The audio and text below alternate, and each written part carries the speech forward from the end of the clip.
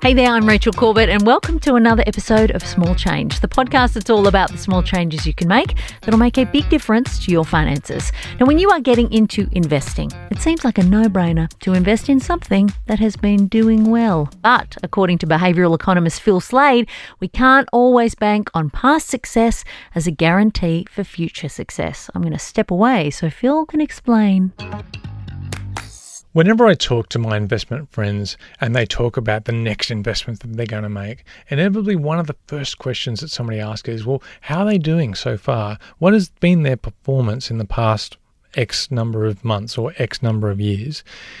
This feels like a really good question to ask in terms of, is this a company that's growing? Is there a trend? We're looking for trends. We look for patterns. The human brain loves patterns. And if we can see a pattern that's going up, if we can see a line that's going from the left to right going up on the screen, we just think that that pattern and that trend is going to keep going. Our brain feels good when we can see those patterns and thinks that it's a good judge of future success. The problem is past success and past history is a terrible predictor of future success. Research in the US has looked at top performing US funds, and they started looking at this in September 2017. Later that year, less than half the funds, only 47%, maintained their top quartile performance.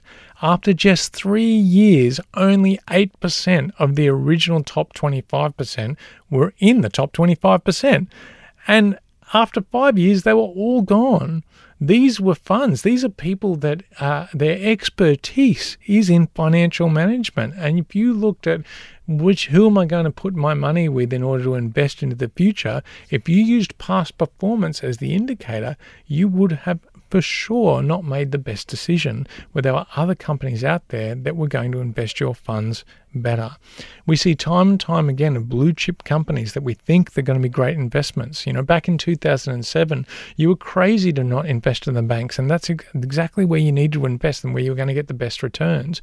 Over the last 10 years, we've seen that banks haven't been a great investment, but if we'd looked at the 50 years previous, that would have been a sure thing.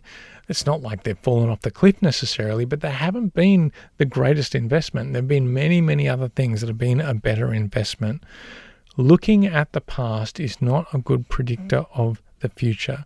We even know this for ourselves. Just because you've been bad with your finances in the past doesn't mean that you're going to be bad with your finances in the future. Think of somebody going to invest in you to say, am I going to give this person, $100,000? Well, you haven't been good with money in the past, so I'm not going to give it to you in the future. You know for yourself that that's not true. That doesn't make sense. It doesn't take into account all of the context and all of the history that goes into making a good decision.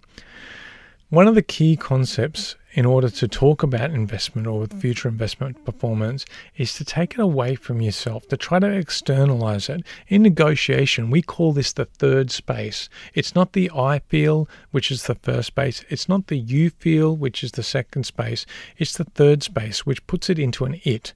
It looks at this object so that you can turn this object around and ask questions curiously about it without having to have a position. This is really important because it means that past history and things like that don't have an overbearing influence on your decision making.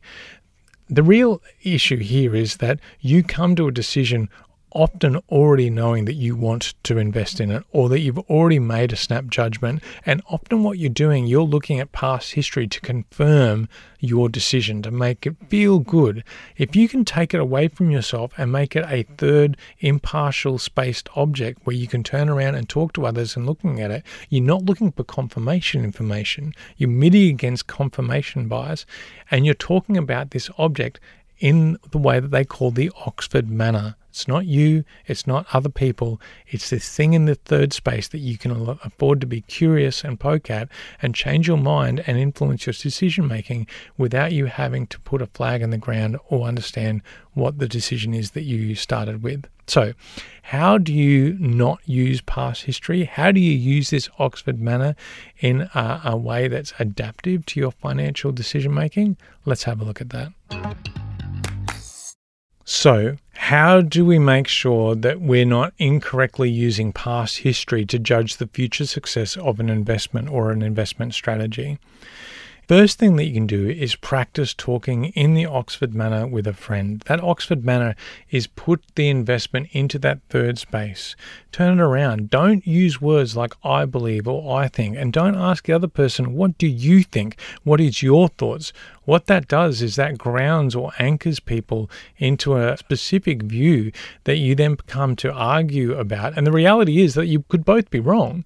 In order to find the best investment decision, how much, where should we invest, should we invest, it's much better to not be defending a position of which you will then use things like past history and other information sources to confirm what you already think.